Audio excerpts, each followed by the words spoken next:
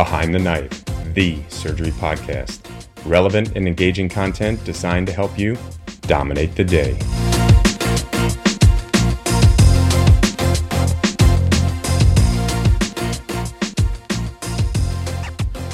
Behind the Knife would like to sincerely thank Medtronic for sponsoring the entire 2023 AbSite podcast series. Medtronic has a rich history of supporting surgical education, and we couldn't be happier they chose to partner with Behind the Knife. Their sponsorship goes a long way in supporting us as we develop exciting new content. As surgeons, we know and love Medtronic for their trusted brands like the Signia, Tri-Staple Smart Stapling Platform, and LigaSure Vessel Sealer. But Medtronic's impact extends well beyond the operating room. Medtronic's mission is to engineer the extraordinary. And with 90,000 plus people in over 150 countries, Medtronic is committed to accelerating access to healthcare technology, advancing inclusion, diversity, and equity, and protecting our planet. Learn more at medtronic.com. All right, welcome back. It's AbSite 2023. As always, Behind the Knife is ready to help you dominate the exam with our 30-episode AbSite review series and our AbSite review book. We also want to share with you what's up next for Behind the Knife. 2023 is going to be a banner year.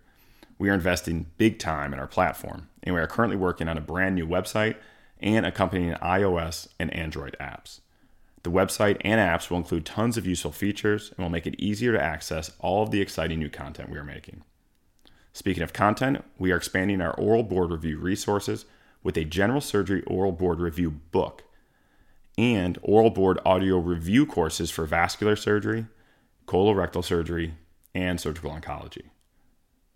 We are also almost finished with an incredible new trauma video surgical atlas. This will include 24 beautifully shot and edited trauma video scenarios, many of which have never been captured on video before. For students, we are creating a comprehensive resource designed to help them dominate their surgery rotation. This is no small project and includes written content, original illustrations, audio, and video. We've also created our very own suture kit and knot board with high-quality instructional videos for right and left-handed learners. Finally, we are well underway with a full makeover of the AbSite review series and book, both of which will be ready before the 2024 test. Be sure to follow us on Twitter and Instagram, and please leave us a review wherever you listen to your podcasts. If you want to learn more, visit behindtheknife.org. Now, take a deep breath. You've got this. All right, colorectal board review. I hope everybody's studying is going well. So let's jump right into it with some high-yield anatomy. So, Wu, when thinking about the colon, what parts of the colon are retroperitoneal? That's the ascending colon and the descending colon. Correct. Okay. And another highly testable subject area is the blood supply to the colon. So let's just kind of walk through it. Let's start with the SMA. Kevin, what branches come off the SMA, and what parts of the colon do they provide blood flow? Yeah, so the SMA provides blood flow to most of the bowel, and then the terminal branch of the SMA is actually the ileocolic. And then also more proximal to that, coming off the SMA, you have your right and your middle colic. Okay. And what parts of the bowel does the SMA supply? The SMA supplies the entire small bowel and the ascending and part of the transverse colon. Okay. So then let's move down to the IMA. Wu, what are the branches of the IMA?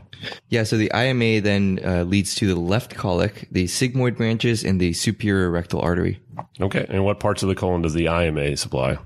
That's your distal part of the transverse colon, as well as the descending and sigmoid. Okay. So that SMA, IMA, is there anything that provides collateral flow between the SMA and IMA? Yes. So the marginal artery runs along the margin, and this actually allows collateral flow between the SMA and IMA. And then there's also a more direct connection, which is generally called the arc of Riolan, and it's a short direct connection between the SMA and IMA. It's in the mesentery of the colon. Okay. What are the watershed areas of the colon, Wu? Yeah, so in your splenic flexure, you have Griffith's point, which is the connection between the SMA and IMA. And then you have in the rectum, Sudex point, which is where the superior and middle rectal parts connect. Yep, Griffiths and Sudex point. Okay. And this is important if they're talking about a patient that was hypotensive, and where you'd expect to potentially see the areas of infarct. These are the areas that will have the least blood flow.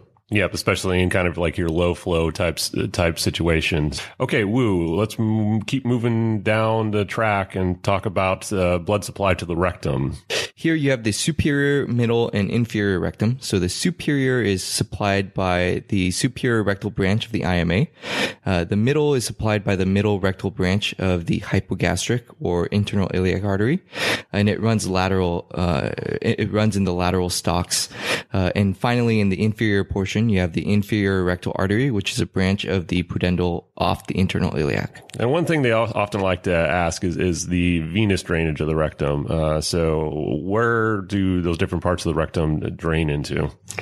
Yeah, so the superior and middle rectal veins drain into the IMV, and that's into the portal circulation, whereas the inferior rectal vein drains into the internal iliac vein into the systemic circulation.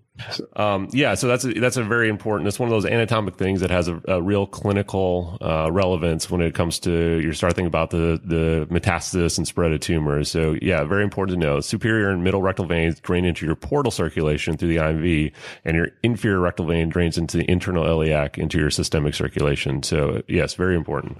And so one thing that you want to think about is when you have a distal rectal cancer, that you want to make sure you're doing a good groin evaluation to palpate nodes, because that could be potentially where metastases are going rather than what we normally think about for colorectal cancer, which would be the liver.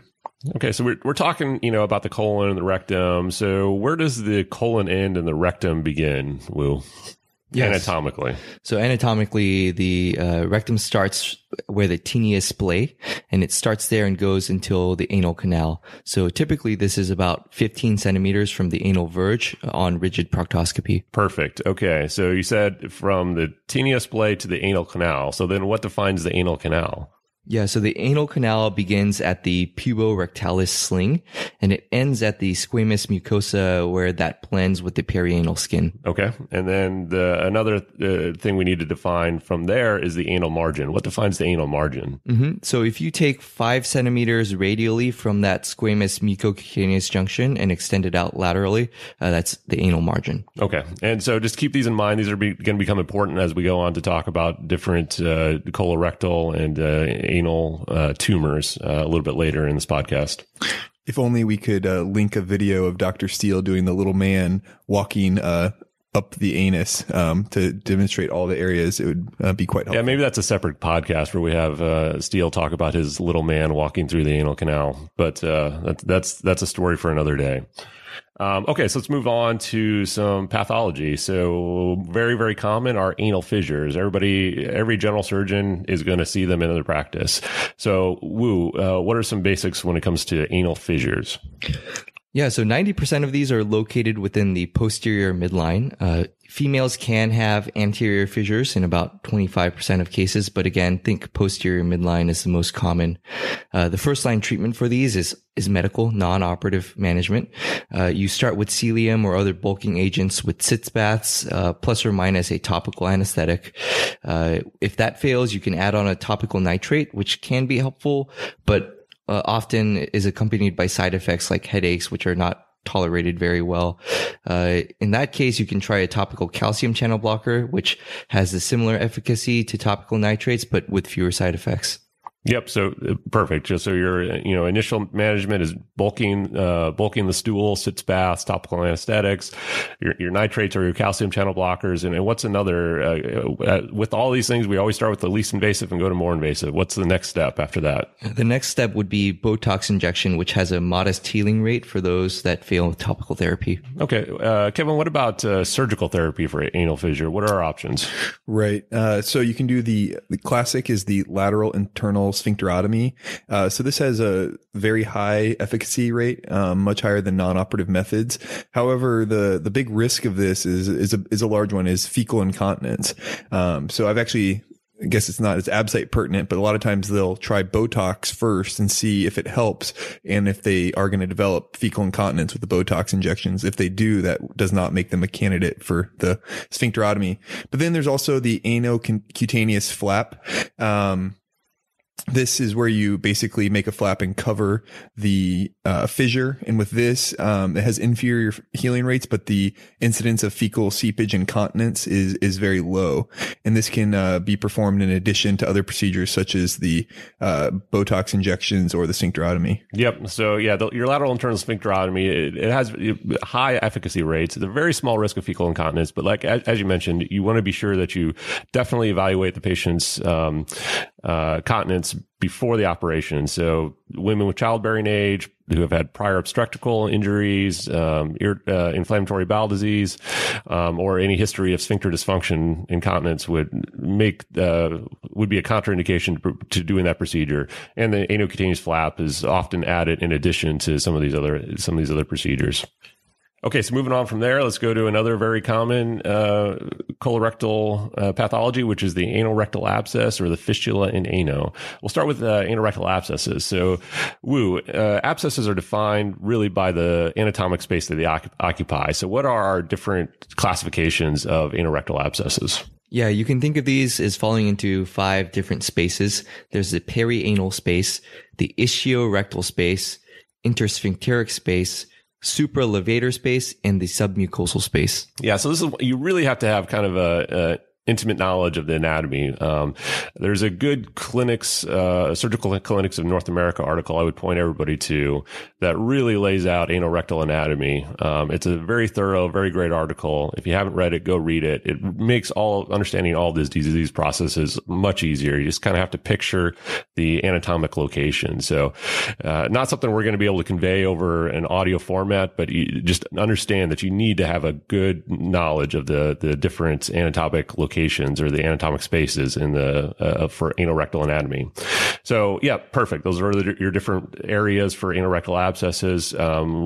We all know that if there's pus, it must be drained. So what is the primary treatment for anorectal abscesses? The primary treatment is going to be surgical drainage.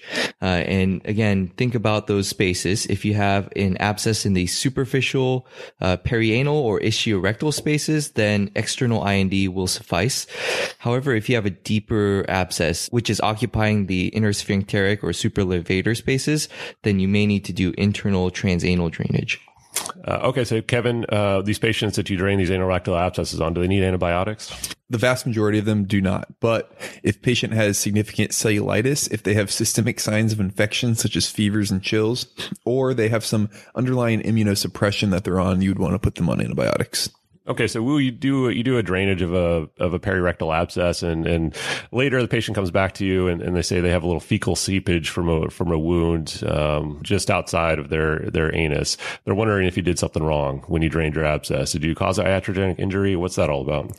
Yeah, you actually think about a fistula in ano. About a third of these patients post-abscess will develop a fistula. Yeah, it's always important to warn the patients if they present with an anorectal abscess that about 33% or 30% of patients will go on to develop fistula in ano, because you can imagine that's quite distressing to them when that does occur.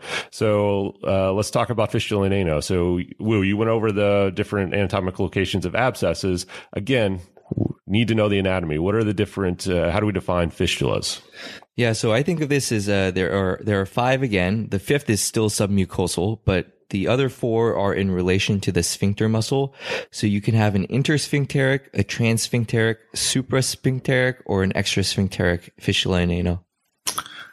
Yep. And so treatment of these can be challenging, and it depends a lot on the individual patient, and it depends heavily on the anatomy. So, but in general, Kevin, what are some principles for treatment of fistula in ano?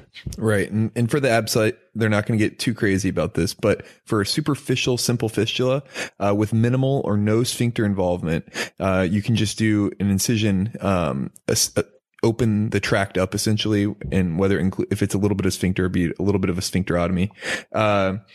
So fistulotomy is okay in these patients if it has minimal sphincter involvement or just submucosal. Okay. What about if it involves more of the sphincter? Let's say it involves 25% of the sphincter. So we're generally pretty conservative on these patients. We'll generally just drain the abscess if there is one still, and then just place a seton. Okay. What's a seton? What does it do? So generally, it's just a vessel loop that we put in there and tie to itself. So you have a loop that is in there, and what that causes is it has the tract allows it to fibrose, and the goal is to convert a high fistula to a low fistula and prepare the tract for later procedures. A lot of times, it'll actually resolve a lot of their symptoms because it fibroses and it doesn't have the same inflammatory state that it did before. Right. It seems a little counterintuitive. You want to keep that tract open so that it's draining, control the inflammation, have a foreign body reaction, and allow fibrosis of the tract. And again, like you said, the goal is to convert that high sphincter to a low sphincter, which can then be treated with some procedure. What's a good procedure other than fistulotomy? What's another option? Yeah, one that is coming in vogue and I think is pertinent on the ABSITE now is the lift procedure. The ligation of intersphincteric tract is a good option for fistulas not amenable to simple fistulotomy. Yep, and that's again after you've induced that. You need that fibrosis, you need that tract to mature, you need the inflammation, you need to control the inflammation. But yeah, that's the lift. Ligation for intersphincteric tract. We hear a lot about these fistula plugs, fibrin glue, all those different options. What do you think about those? Yeah, we'd actually steer you away from answering whether it's a fistula plug or a fibrin glue on the boards or the ABSITE. Right. High recurrence rates. They can cause some complications, pain, infection. It's a little bit controversial. There are people out there using it, but for the boards, I would stick with fistulotomy if it has minimal sphincter involvement, placing setons for the higher fistulas, and your lift procedure. And then one other procedure is the anorectal advancement flap. This is also a reasonable choice, but all of these procedures will be preceded by a seton. So it's really important that if it involves significant sphincter muscle, you choose a seton first. Yeah, and a lot of people are adding the advancement flap to procedures. So you perform a lift with the advancement flap would be a good option. Okay, let's move right into diverticulitis. So, what's the Hinchey classification for diverticulitis? So the Hinchey classification has 1, 2, 3, and 4. Class 1 is a pericolic abscess. Class 2 is a pelvic abscess. Class 3 is purulent peritonitis. And Class 4 is feculent peritonitis. Yeah, that's the classic, Hinchey classification. That's is probably not so important to know for the boards, but it's important to have that kind of those different severities in your mind when thinking about treatment, and it's certainly pimpable on rounds. Not likely to ask you the Hinchey classification on the boards, but Kevin, what constitutes complicated diverticulitis? Right, and this is the important differentiation in diverticulitis. So if you have a perforation, if you have an abscess, you have fistula, you have an obstruction or stricture. These are generally the cases of the complicated diverticulitis is when surgery gets involved. Yep. Again, perforation, abscess, fistula, obstruction, stricture, complicated disease. What about if you just have a large phlegmon or maybe have a little extraluminal gas on your CT scan? Is that considered complicated disease? It is not. Most of these will still resolve with antibiotics. And Jason, just for our more junior listeners out there, can you describe what a phlegmon is? I've never, when I was earlier in my years, had a hard time understanding that. Sure. So phlegmon on a CT scan is basically just an area where you see a lot of inflammation. So you see kind of a contained area of a lot of inflammation, not necessarily an abscess and not a big fluid collection, but it's a ball of inflamed tissue that you can see on the CT scan. Okay, so let's move on to some principles for treatment. So let's say you have a patient who presents with uncomplicated diverticulitis, who's a clinically stable, reliable patient, and they tell you that they're able to drink liquids okay. How do you want to treat that patient? So this patient might be amenable to outpatient treatment with oral antibiotics. You want to make sure you cover gram-positive and gram-negatives. So something like Augmentin or Levoflagel would be a good option. Okay. And then let's step it up a little bit. So let's say a patient presents with complicated disease. So maybe they have an abscess on their CT scan, and they're really not tolerating a whole lot of PO intake. And these patients should be admitted and started on IV hydration and IV antibiotics such as Zosyn or Levoflagel.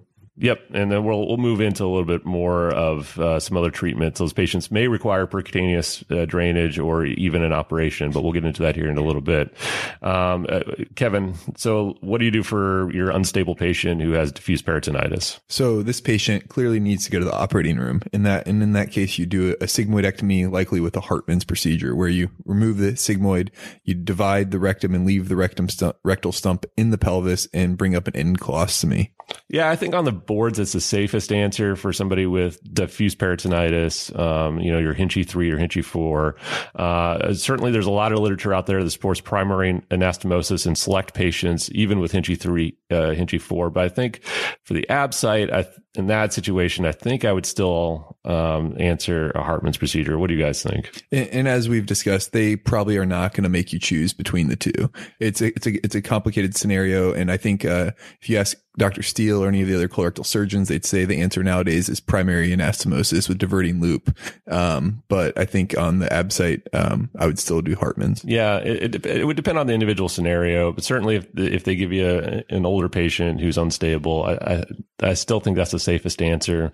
And in these board scenarios, you always want to go with the safest answer. We're not saying in real life the primary anastomosis doesn't happen or that's wrong, but on the boards, I would probably still do the Hartmann's.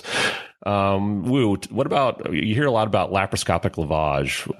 I would not do a laparoscopic lavage on a test right now. If you're operating in the urgent or emergent setting, you really should do a resection.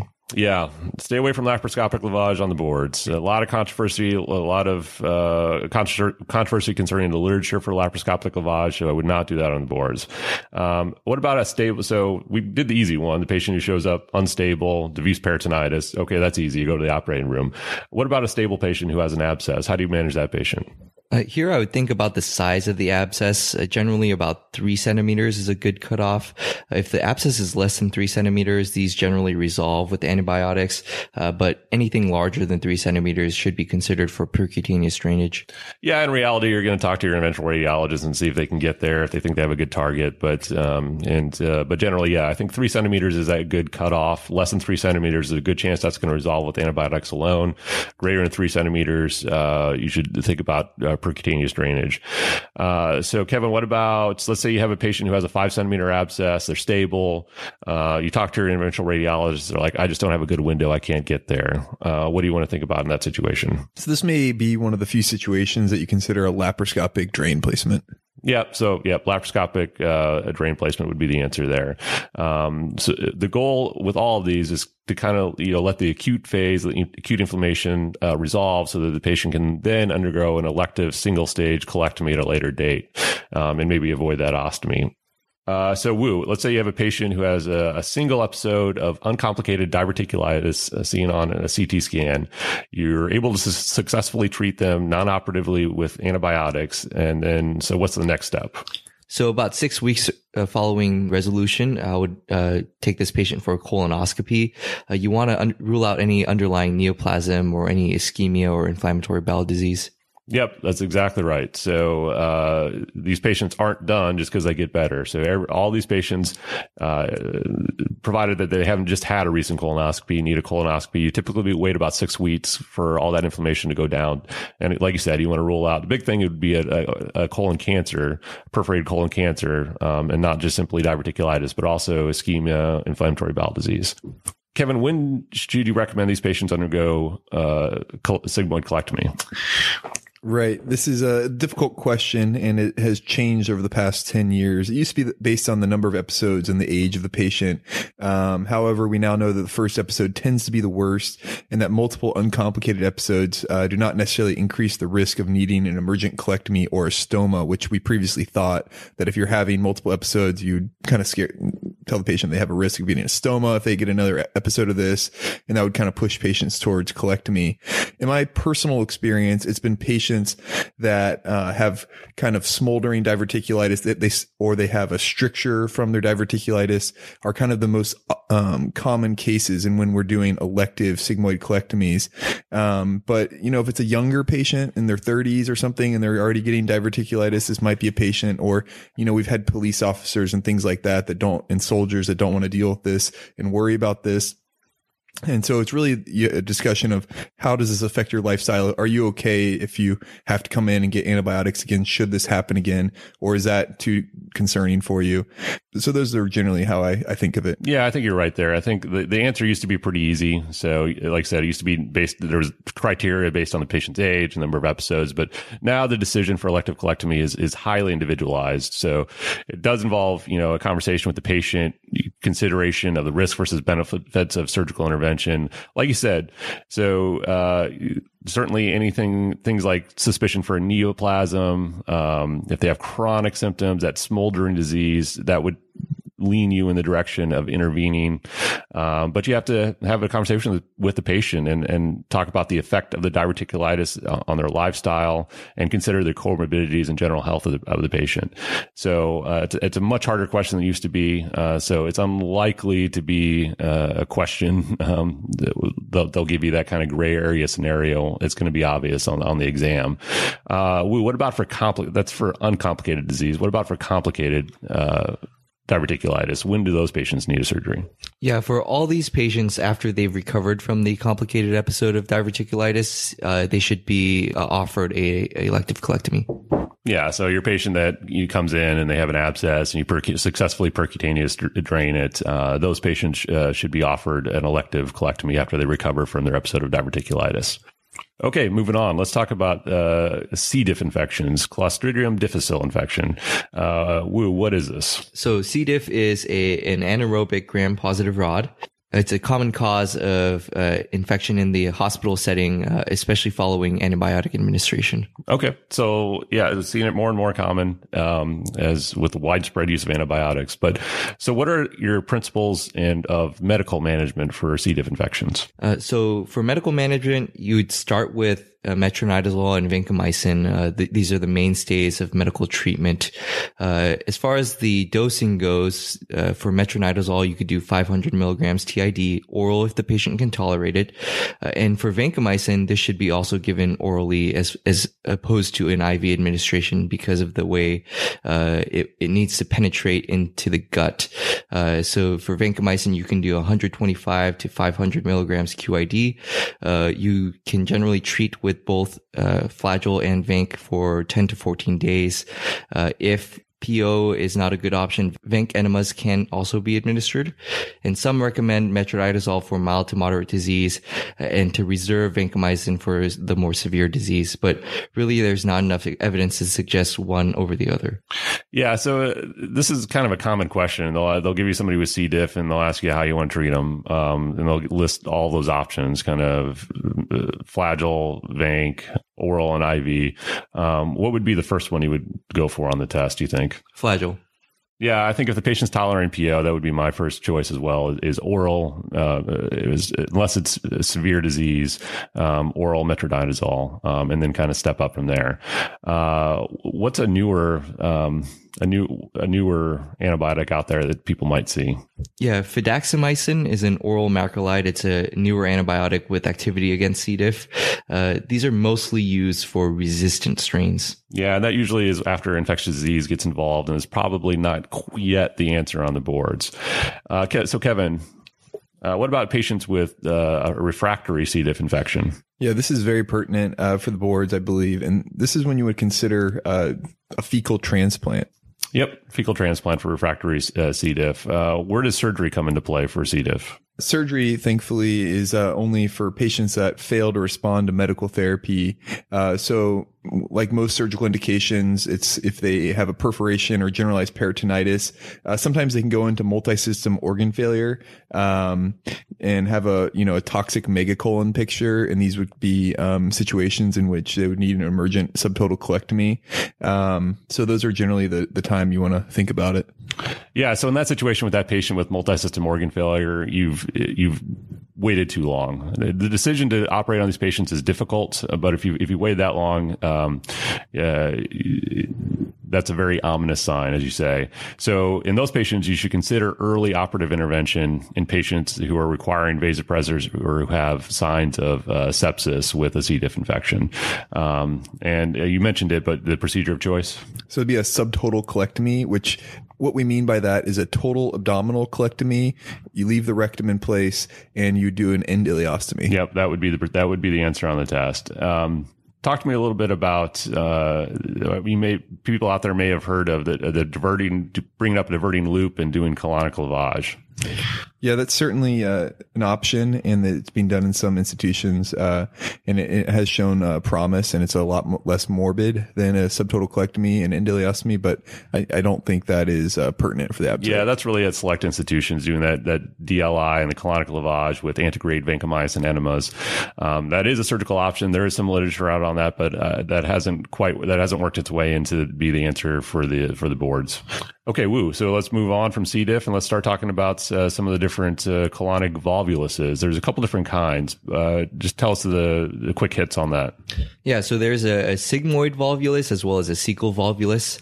So let's start with the sigmoid volvulus. So radiographically, look for a bent inner tube sign. The apex of that inner tube is going to point towards the right upper quadrant. On a contrast enhanced CT, you can confirm the diagnosis as well as it's helpful to assess the colonic viability. If on this CT scan you see no colonic ischemia or perforation, the first step is endoscopic detorsion. So you're going to leave a decompression tube in place for about 1 to 3 days. There's a high long-term recurrence rate after the initial endoscopic decompression. So you should consider these patients for a sigmoid colectomy during the index admission in appropriate patients. Yep. So again, as you said, that bent inner tube sign. So you see a big dilated colon with the apex pointing to the right upper quadrant. You get your CT, confirms. The first step in a stable patient is going to be endoscopic detorsion. But as you say, there's a high recurrence rate with that, so those patients should be considered for elective sigmoid colectomy. What about if, let's say, the patient perforates and you're operating emergently? What's your procedure going to be? Here, I think the safe procedure to do would be the open sigmoidectomy with end colostomy. So the Hartmann's procedure would be the safe answer. Okay, and how about if you're able to successfully detorge them? When do you want to operate on them, and what procedure do you want to do? So it would be ideal to operate in a semi-elective setting, and the answer would be a sigmoid colectomy with a primary anastomosis. Okay, Kevin, what about a cecal volvulus? That's a little bit different. What do you want to do with these patients? Right, and so this is I think 100% sensitivity to have a sigmoid or cecal volvulus on the ab site. So I would definitely go look at these images and know this well. Every year I've seen this. So a cecal volvulus is very different. This is a patient you do not want to do endoscopic reduction, rarely successful and high recurrence. So these patients need to go directly to the operating room. What does this look like on imaging? So this will be the coffee bean sign, generally pointing towards the left upper quadrant. Right. So make sure you know how to distinguish between these two on a plain radiograph, because as Kevin said, there's a high likelihood that you'll see this radiograph on test. And I think there's a good clinical point that's you actually see in practice that's different. The sigmoid volvulus, you're generally going to have your nursing home patient that's either on antipsychotics or has long-term constipation and obstipation that comes in with a distended belly and they can't talk to you or tell you anything that's wrong with them. Whereas the cecal volvulus can be in kind of really anyone of any age. Okay.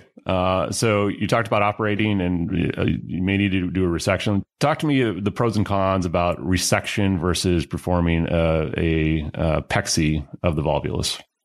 Yeah, it's debatable. Each are possible and have been shown to be adequate, but on the boards, I would do a resection. So a ileocecectomy or right hemicolectomy would be the correct answer for this. Yeah, I agree with that. So on the boards, I'd probably enter resection with a primary anastomosis for a cecal volvulus, and stay away from the PECSIs. Definitely don't. They'll give you some options like cecostomy, endoscopic detorsion for cecal volvulus, or operative detorsion alone without doing anything, a PECSI or resection. Those are definitely the wrong answers. But for me, I think the answer would be a resection with a primary anastomosis. And remember, if you're doing a right colectomy, even in emergent situations, you can always generally do a primary anastomosis and you do not need to divert. Yeah. For right-sided primary anastomosis without diversion would be a pretty safe answer. Okay, so let's move on to something called Ogilvie's syndrome. So, Kevin, what is Ogilvie's? So yeah, this is a pseudo obstruction of the colon, which means you're going to have a dilated colon that's concerning that there is an obstruction, but the workup will demonstrate that there is no obstruction. This is generally seen. I think the most common scenario you'll see, especially in the boards, is they'll have a patient that had spine surgery or knee surgery, and then they, 2 days after surgery, they start having abdominal pain and bloating, and they get an X-ray, and their colon is 10 centimeters, and their cecum is maybe 12 or 13. So that's who you'll see this patient, and you also see it frequently in trauma, patients with spinal fractures, and then in patients that have electrolyte abnormalities or on high doses of opiates are at higher risk for this. Great. So, with Ogilvy's, what are some risk factors for perforation? Yeah, the most significant risk factors would be a cecum that's massively dilated to over 12 centimeters or a duration greater than 6 days. Yep, exactly. Especially that cecum greater than 12 centimeters. That's definitely increases your risk of that patient perforating. So, Kevin, what's some initial management for Ogilvy's? Let's say there's no signs of ischemia and your cecum is 10 centimeters. Right. So for these patients, you're going to do supportive therapy, generally replace their electrolytes, minimize their opiates, fluid resuscitate would be the first thing I would do. Additionally, you want to make sure you're stopping anticholinergic medications, treat any infection, and definitely have the patients on bowel rest and consider nasogastric decompression. Right. Yep. For those patients, you want to just kind of give them bowel rest, correct, try and identify what's causing the underlying pathology, electrolytes, fluid resuscitation, all the things you said, and try and reverse that. But let's say they don't respond to that. Right. So if they don't respond to that and you have ruled out a distal obstruction with generally a colonoscopy or a flexible sigmoidoscopy, you can consider neostigmine to help decompress them. Yep. So if they don't respond to your supportive care, that would be the next step. Neostigmine, as you said, is very, very, very important to make sure this is a pseudo obstruction and not an obstruction. So you do have to rule out a distal obstruction before you do that. What's the side effect of neostigmine? Bradycardia. This is why you want to give neostigmine in a monitored setting. Absolutely. Okay. And Kevin, you try that. They don't respond to the neostigmine. What's the answer on the boards? Endoscopic decompression. Yeah. So either they don't respond to the neostigmine, or for a cardiac reason, the neostigmine is contraindicated. Endoscopic decompression. Let's say they have a massively dilated. Their cecum is 16 centimeters. And there you see evidence of ischemia, or even if they have a perforation. How do you manage that patient? So in this patient, you're going to take them to the operating room and resect. Yeah, and this decision whether or not to do an ostomy versus primary anastomosis plus or minus diversion, that's really made on a case-by-case basis and unlikely to get that detailed into a board's answer. But yeah, obviously, as with anything in the colon, ischemia or perforation, you need to resect that. Okay, so our next topic is rectal prolapse. So, what is rectal prolapse and who does it affect? So rectal prolapse is a full thickness intussusception of the rectal wall. There's a higher incidence of this in elderly females, the developmentally delayed, and psychiatric patients with multiple medications. Yeah, so when they describe this to you, how do you distinguish rectal prolapse from prolapsed hemorrhoids? So make sure you see all those concentric rings indicating a full thickness intussusception. And how do you go about treating this? What are some principles of surgical therapy for rectal prolapse? So first, you want to eliminate the prolapse through either resection or restoration of the normal anatomy. You want to correct any associated functional abnormalities. And finally, you want to avoid creation of de novo bowel dysfunction. Good. Yeah, those are your goals of therapy. Kevin, how might you see this pop up on the boards? Yeah, I think a good way to ask this is they may give you a severe rectal prolapse image, and it could actually just be hemorrhoids. So it's important to know the difference between severe hemorrhoids and rectal prolapse. But if you identify that it is truly rectal prolapse, I think the answer on the test will initially be just to reduce it for the time being and schedule them for an elective procedure. Yep. And so, like you said, surgical intervention is really the mainstay of treatment for rectal prolapse. How do you want to, there's a couple different options. So how do you want to go about sorting out your surgical approach? Right. It really depends on the patient. If you have a young patient who has laxity due to previous obstetric operations, et cetera, these are patients you want to do a transabdominal rectal fixation, like with a rectopexy. Open versus laparoscopic, doesn't matter. But these are the patients you want to do rectopexy on. But if it's a patient that has very poor risk, a lot of these, the majority of the patients I've seen with this have been 80, 90-year-old nursing home patients that these are the patients you want to consider the perineal rectosigmoidectomy. Yep. So ideally, some type of transabdominal pexy is the preferred procedure because of the lower recurrence rates. But in those really old, frail patients who may not be able to tolerate an abdominal surgery, the perineal approach is acceptable. It has a lower morbidity but a higher recurrence rate, so it's a less durable repair. Like I said, open versus laparoscopic, it's going to depend on surgical preference. They have pretty equivalent recurrence rates. There is improved morbidity with laparoscopic approach, but again, that's going to depend on the surgeon experience, whether an open or laparoscopic approach is used. But the rectopexy is really the key component of that procedure. How do you decide whether or not you want to do a resection with the rectopexy or a sigmoid resection, Wu? Yeah, so if the patient has constipation, then you would consider doing a sigmoid resection at the time of the rectopexy. Perfect. Okay, well, I think we're going to take a break. We're going to break this up into 2 sections because it's so long. But before we break, let's do a little quick hit rapid fire segment. So, Wu, what's the main energy source for colonocytes? That would be short chain fatty acids like butyrate. Yep, that's one of those simple ones. You just got to know. You don't want to get that one wrong. You got to pick up those points where you can. Kevin, so let's say you have a patient with the sigmoid volvulus seen on CT scan. You do an endoscopy, and the mucosa appears a little dusky, and there's some ulceration. What do you do in that situation? On that, I would abort the endoscopy and take the patient to the OR for an urgent sigmoid resection. Do not attempt endoscopic detorsion if there are signs of colonic ischemia. Perfect. You see signs of colonic ischemia on your endoscopy. When you're going to detorse, you stop, you take them to the operating room, you do a resection. Wu. So with a patient with an anal fissure, you mentioned before that 90% of these are in the posterior midline. Let's say you see one lateral, or let's say you see multiple anal fissures. What do you think about? Here you should think about Crohn's disease. That's the major tip-off, but you can also get this with HIV, syphilis, or TB. Yep. So lateral anal fissures or multiple anal fissures. The big one you should think about is Crohn's, as you say. Kevin, so you're doing an XLAP with a planned total abdominal colectomy in a patient who has C. diff colitis, refractory to medical management, and has some signs of sepsis. However, when you enter the abdomen, the entire colon appears completely normal. What do you do? Yeah, because C. diff is a mucosal disease, you may not see obvious changes on the outside or the serosa of the colon. So in this patient, you'd still want to do a subtotal colectomy, which would be a total abdominal colectomy with an endoleostomy. Yep. So many times the colon's going to look normal from exterior. Like you say, C. diff is a mucosal process. So if you see that, you still proceed with your resection and endoleostomy. Perfect. We didn't talk much about this, but it's a big topic. So let's jump into it real quick. Is a lower GI bleed.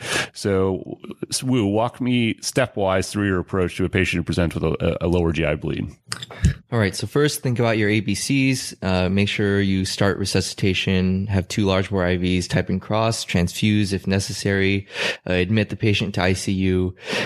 Then you want to move towards localizing the source. And a lot of these are actually upper GI sources. So you want to start with an NG lavage and rule out an upper GI source. If that is clean, then you would move to a colonoscopy, plus or minus angiography and or tagged RBC scan to localize. Yeah, there's different recommendations. And I tried to find one good recommendation for colonoscopy versus angiography versus tagged red blood cell scan and what order to do those. It's really institution specific. I think on the test, on the boards, I would go for colonoscopy definitely first. After you do those things you said, you do all the resuscitation, you get your IV, type and cross, all that. Like you say, first thing you have to do is rule out an upper GI source. But from once you do that, I think I would move to colonoscopy would be my first stop. So let's say you do your colonoscopy, you don't really localize the source, but the bleeding stops. Most of these will actually stop spontaneously, but the patient then rebleeds. What are you going to do in that situation? So for patients who are unstable or have an ongoing transfusion requirement, the answer would be a segmental colectomy if the bleeding source is localized on colonoscopy. If you have not localized, then you would do a total abdominal colectomy. Yeah, I think if the patient is stable and you're able to, I think the first thing is going to do a second attempt of endoscopy. Again, you really want to try and localize these. So if you can allow, you can try your localization studies again if they rebleed. And then if you are able to localize the source, do a segmental colectomy. If you still can't localize the source, then the answer is going to be a total abdominal colectomy. All right, and that wraps it up for colorectal part 1. Thanks for listening, and thank you to Medtronic for supporting surgical residents preparing for the 2023 ABSITE. Since 1949, Medtronic has relentlessly pursued therapies that change lives. Today, we thank Medtronic for supporting surgical residents as they relentlessly pursue their dreams. From all of us at Behind the Knife and Medtronic, dominate the ABSITE. Be sure to check out our website at www.behindtheknife.org for more great content. You can also follow us on Twitter at Behind the Knife and Instagram at Behind the Knife Podcast. If you like what you hear, please take a minute to leave us a review. Content produced by Behind the Knife is intended for health professionals and is for educational purposes only. We do not diagnose, treat, or offer patient-specific advice. Thank you for listening. Until next time, dominate the day.